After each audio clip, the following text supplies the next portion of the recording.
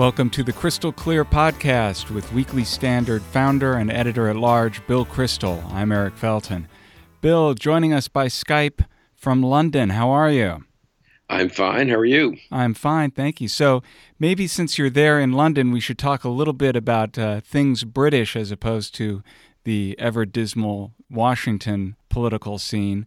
Right. Well, I fled the dismal Washington political scene and the, ineffectual and the Republican Party, which is forming circular and other kinds of firing squads and seems unable to govern, and landed here in London 3 or 4 days ago. And guess what? The Tory party looks a lot like the Republican Party. They don't have Trump. I guess that's the one big difference. But in terms of having a exhausted set of politicians who don't seem to have much in the way of imaginative ideas and are getting enmeshed in scandals and look likely to lose power sooner or later, the Tories are uncannily reminiscent, I've got to say, of the congressional Republicans and of the Republican Party in general. Unfortunately, I'm also struck. The big thing I sort of hadn't focused on, and I don't know, you might have thought about this more, Eric, and I guess others have, but I really hadn't focused on the fact that Jeremy Corbyn is the leader of the Labour Party. Obviously, I knew that fact.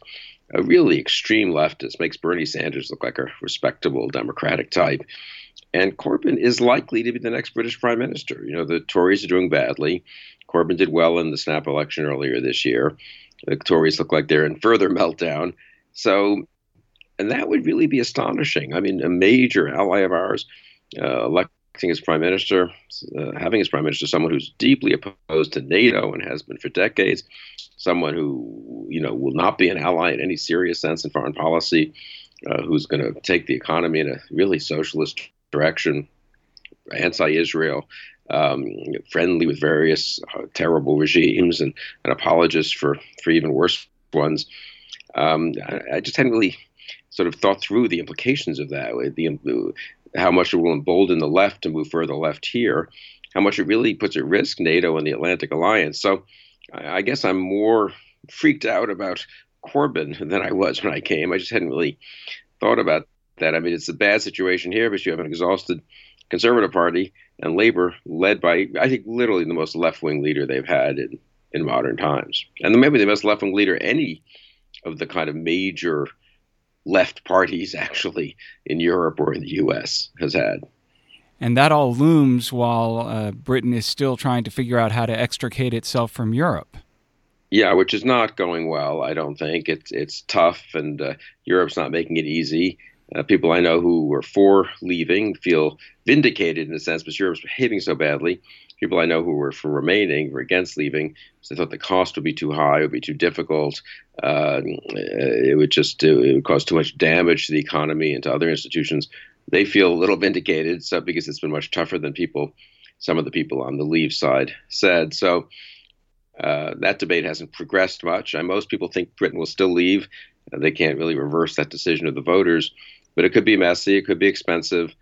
One person I talked to here said, you could already see some signs in real estate and business investment of people thinking, well, if London's not going to be a gateway to Europe as part of the EU, am I going to really increase my staff here in London? I'll just send people directly to Germany or France, someplace where you get the complete access to the EU market. Maybe London will have good access if they got a good deal, but if not, they'd have various trade barriers and so forth. So that's kind of a messy situation, and one that I'm afraid, even if the Conservatives handle it perfectly, there'll be some costs and some disappointments, and they're not handling it perfectly, which probably helps Corbyn even more.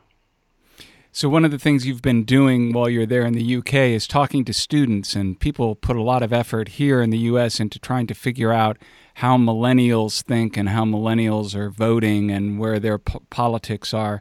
What do you find the young people of Great Britain are thinking about? Are they snowflakes? The ones I've met aren't. I've met some really terrific young people. I've got to say, one of the nicest things about my 3.5, 4 days here, the people who invited me over, but also others, their friends and others I've just met. I've spoken at Oxford, at Cambridge, and at King's College here in London. So, and I've tried to mix and mingle and ask them what's on their minds. Most of their peers have voted for Corbyn in the last election for Labour, so they're left. They've forgotten. They've never seen communism. They've never really seen serious socialism. They take the benefits of democratic capitalism for granted. That's a huge lesson for me. We need to reteach the benefits of free markets, the benefits of constitutional liberal democracy, and the like. I mean, that just can't be taken for granted with the younger generation. Um, I don't know, so I've seen this, but the students I've dealt with, of course, are a very self-selected group and a very impressive group. It's funny, when I spoke tonight at King's College in London, they actually made an announcement at the beginning that my lecture, wasn't a lecture, but my discussion had not been judged one of those that the college had to send a monitor to remind the students of the option of finding safe spaces in case I said something that might really offend them and trigger, some disagreeable sentiments, I suppose. But this was not a joke. It's the first time I've actually seen this in person, this notion that there's I can't remember the name exactly they use, but like a safe space monitor who looks at the roster of lecturers and guests, and it will show up at the ones he thinks he needs to alert the students that they might hear something that would disturb them. I mean, we really are at a level of snowflakery and political correctness there that's beyond parody. Well, let's jump the pond and come back to the U.S., where on Tuesday there were big elections in New Jersey and Virginia for statewide races. The line heading into Tuesday for the Virginia election was that the Republican Ed Gillespie, running for governor, was closing fast, and that Ralph Northam, the Democratic candidate, very well might lose the race. It didn't turn out that way.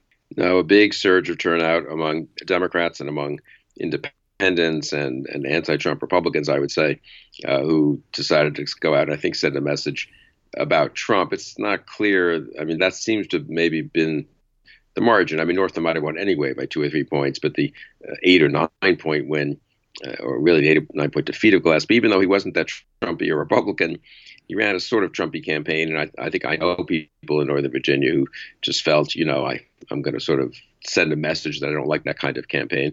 There was also maybe excessive confidence among some Republican and moderately conservative voters in Virginia that, well, the Republicans control and have for quite a while both houses of the state legislature, so they can check the Democratic governor as they've checked Governor McAuliffe, the Democratic governor who's been in the last 4 years. The state hasn't done too badly. Now, it turns out, of course, it was such a wave that the House of Delegates looks like it might be, I think there were still 3 or 4 races that it has to be recounted. They were so close, but it looks like it might go to 50-50 from 66-34 Republicans. So it was a deep wave. And when you have a wave like that, it can't just be about one candidate. Gillespie didn't run a perfect campaign or something. Clearly something bigger was going on. And I think it was that the Republican Party looks like a Trumpy party. That works in some states. It works in some parts of a state like Virginia. But it doesn't get you enough voters to win a statewide election in Virginia. And if anything, it makes it tougher, I think, for a Republican in most of the state, not all the state. And the Trumpy areas stayed for Gillespie, but they didn't have a particularly big turnout. The areas that were anti-Trump really had a big turnout. So in a way, Gillespie got the worst of both worlds. He he didn't benefit from sort of excessive Trump turnout, so to speak, but he paid the price of a very high anti-Trump turnout. So a very worrisome election day for Republicans. I think that's true if you look elsewhere around the country, and does make one wonder about what happens in November 2018, a year from now. Well, this was also almost kind of a test case for a particular strategy, which was to be Trumpy without Trump, to kind of adopt some Trumpy issues, but keep arm's length from Trump, the president, not have him come into the state. And it looks pretty clear that strategy is no longer operative. Yeah, maybe someone else could pull it off better, but I think, you're going to pay the price for Trump. I suppose you could go the other to another sort of extreme and just embrace him and think maybe you'll jack up your turnout among certain groups, and you'll also force the Democrats into some errors if you sort of have that kind of Trumpy attack style and run a less, a campaign that's more like Trump. I don't know. I think that's awfully risky, though. A lot of Trump support was personal. And first of all, Trump lost Virginia, and he lost many other states. He won more of them than he lost, but lost a lot of the bigger states. So, it's not clear in the House of Representatives that running some more Trumpy candidates can help you in, moderately upscale suburban districts. I mean, the suburban area was a real suburbs were a slaughterhouse for Republicans. And there are a lot of suburban districts up in 2018 that are held by moderate or even fairly conservative Republicans, but that are something close to 50-50 districts. That's the one I live in.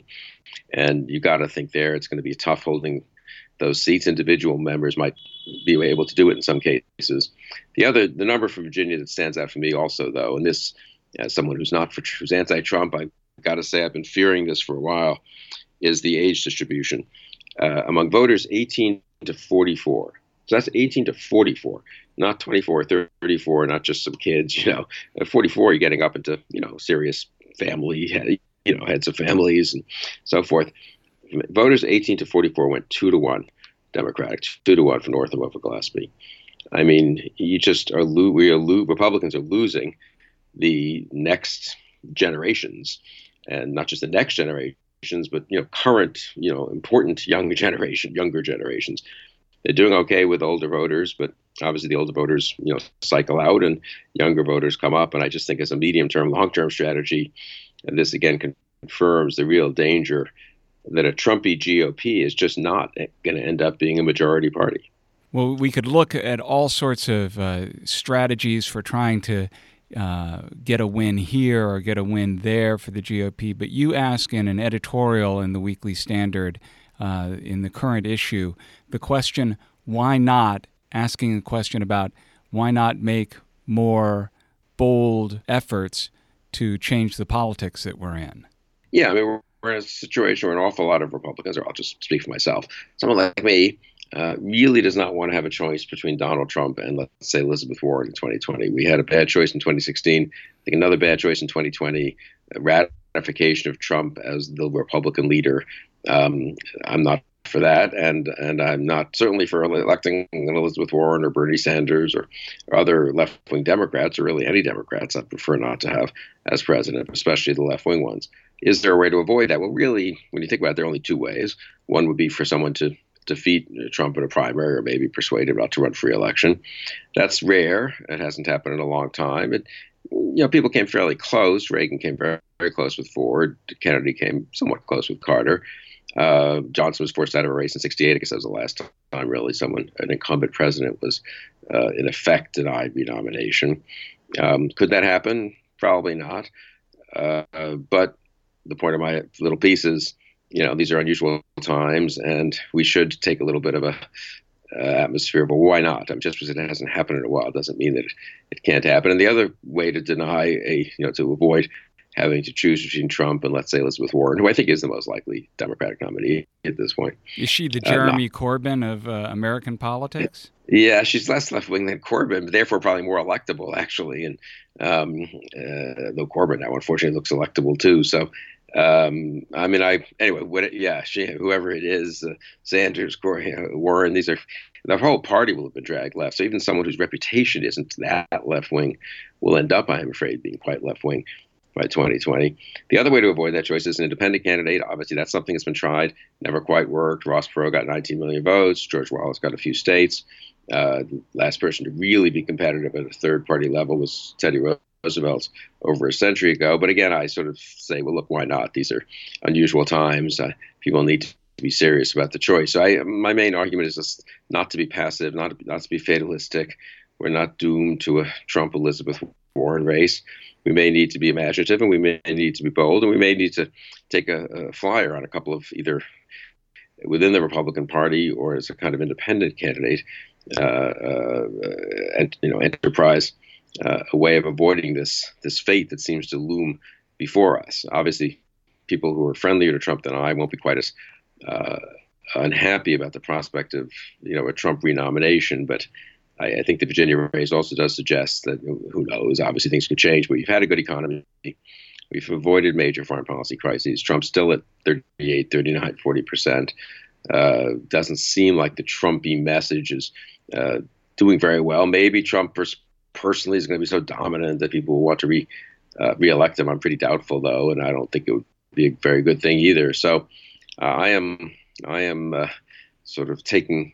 I'm usually, as I say in the piece, usually this was Bobby Kennedy's favorite quotation, one of his favorite quotations. It's from George Bernard Shaw.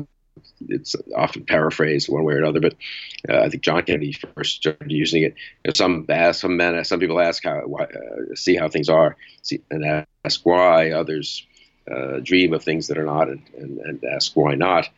And in a way, as a conservative, I've always disliked that because it does encourage a kind of utopian dreaming. If things are not, there's probably a good reason for it. So the why not question is usually, well, that's not practical or reasonable. But I don't think defeating someone in a primary is utopian, and having an independent candidate possibly win isn't utopian. It doesn't require a transformation of human nature. It does require overcoming some political obstacles. So that's my little piece. And Bill Kristol, starry-eyed utopian. Yeah, no, I mean, I say in the piece that maybe this is a little wishful and hopeful, but maybe we need a little bit of wishfulness and hopefulness here. I've got to say, being here, I've had a fun time in London. And I say very much like a lot of the young people. I saw some old friends too. There's some very impressive people over here, but you don't come back I won't be coming back from London thinking, well, conservatism and Republican Party are not doing too well in the U.S., but hey, here in Britain, they're doing great. I come back thinking, boy, they got problems over here too. And so just as Reagan and Thatcher kind of, led with the conservative parties in each country and the conservative cause to new heights, I'm afraid we're in rough times in both countries today. Bill Kristol, thanks for joining us on the Crystal Clear Podcast. My pleasure, Eric. Support for the Crystal Clear Podcast comes from The Great Courses. There's a lot happening in the world right now, and it's important to keep asking questions, learning new things. One way to do that is by watching The Great Courses Plus. I have unlimited access to learn from award-winning professors about anything that interests me. There are thousands of lectures on everything from history, science, language, to how to appreciate wine and play chess. I can watch videos on a TV, laptop, tablet, smartphone, or just stream the audio with the Great Courses Plus app. I've been learning a lot from the course Thinking About Cybersecurity, from Cybercrime to Cyber Warfare.